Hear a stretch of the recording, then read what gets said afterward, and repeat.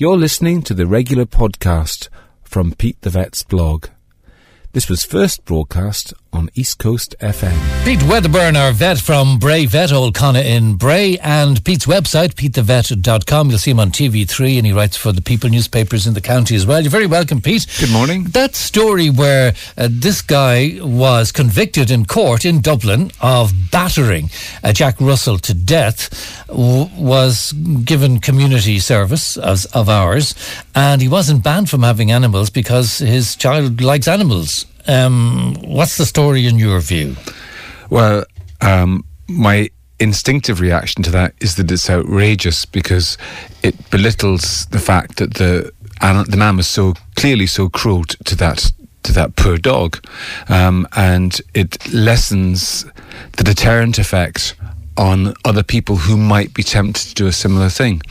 And I think it's really hard to see the big picture here. The big picture being this, that the judge looked at the options and he felt that the man was contributing to society in some way, that the man had a child who was dependent on him, and the judge would also be thinking to himself, well, you know, children are badly affected when their single parents go to jail, and so looking at the big picture, he felt that society would be best served by the man not going to jail. But the problem with that calculation is it doesn't take into account the deterrent effect of the punishment. In the UK today, I see it's in the newspapers that a woman also killed her own dog. What happened in her case was she was seen by her friends to be kicking the dog in around the head, and her friends took the dog off her, and then only gave the dog back to her if she promised to look after it. So she took the dog back, and then she told them the next morning the dog had run away, and then she confessed a few weeks later, actually the dog didn't run away, I killed it and buried it in my garden. Whereupon her friends went to the police, and they dug up the garden and they found the dog's body, and she was sent to jail for 4 months. So you know, it's not a huge sentence, and I know a lot of people will be appalled that it wasn't a longer sentence, but the point is that there's no doubt that taking somebody's freedom away is a significant deterrent to other people, and being made to do community service is seen as a cop-out by most people. They don't feel that it's a proper punishment for a serious crime.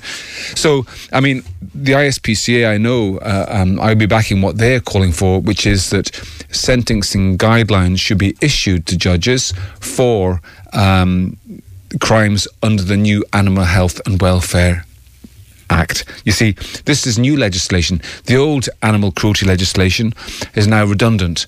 For the last year and a half, we've had this new law, and what that means is that judges perhaps are feeling their way a bit with this, and you know, I'm not sure how they work out what sentences to impose, but it's kind of my impression is it's done on an ad hoc basis depending on individual cases.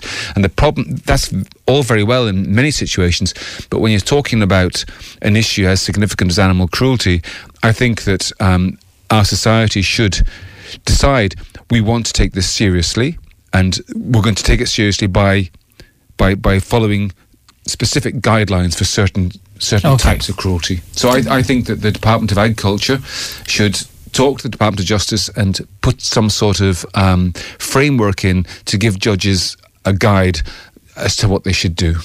Thanks, Pete. I've miscalculated on time here, but I'd love to go quickly through passports and things. Oh, yeah. If you wouldn't mind. What pets need passports?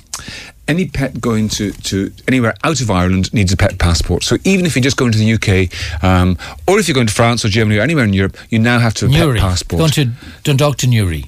In theory, you need to have a pet passport to go to the north. In practice, if you're going to Northern Ireland or the UK, it's uncommon for you to be stopped, but there's a risk that you might be. Okay. So it's not difficult to get a pet passport. What you need to do is you need to go to your vet, make sure your dog is microchipped, and you have to give a rabies vaccine.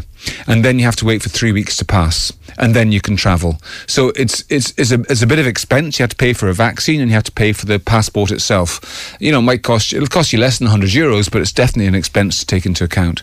And once you have a pet passport, it then lasts for as long as the rabies vaccine is valid, and that's usually 3 years nowadays. So, you know, if you're travelling frequently to the UK, it's certainly something you should have for your pet. Right, and dodgy countries as regards rabies, it used to be France. But if you cross the English Channel, if you go over to the continental Europe, then not only is there rabies as an issue, but there's also the issue of some tapeworms and ticks. So the journey between mainland Europe and then what used to be called the British Isles, whether it's the UK or Ireland, you have to take additional steps such as having a vet check before you actually leave to come to Ireland or the UK. What's the charge? So it depends on which bit you mean.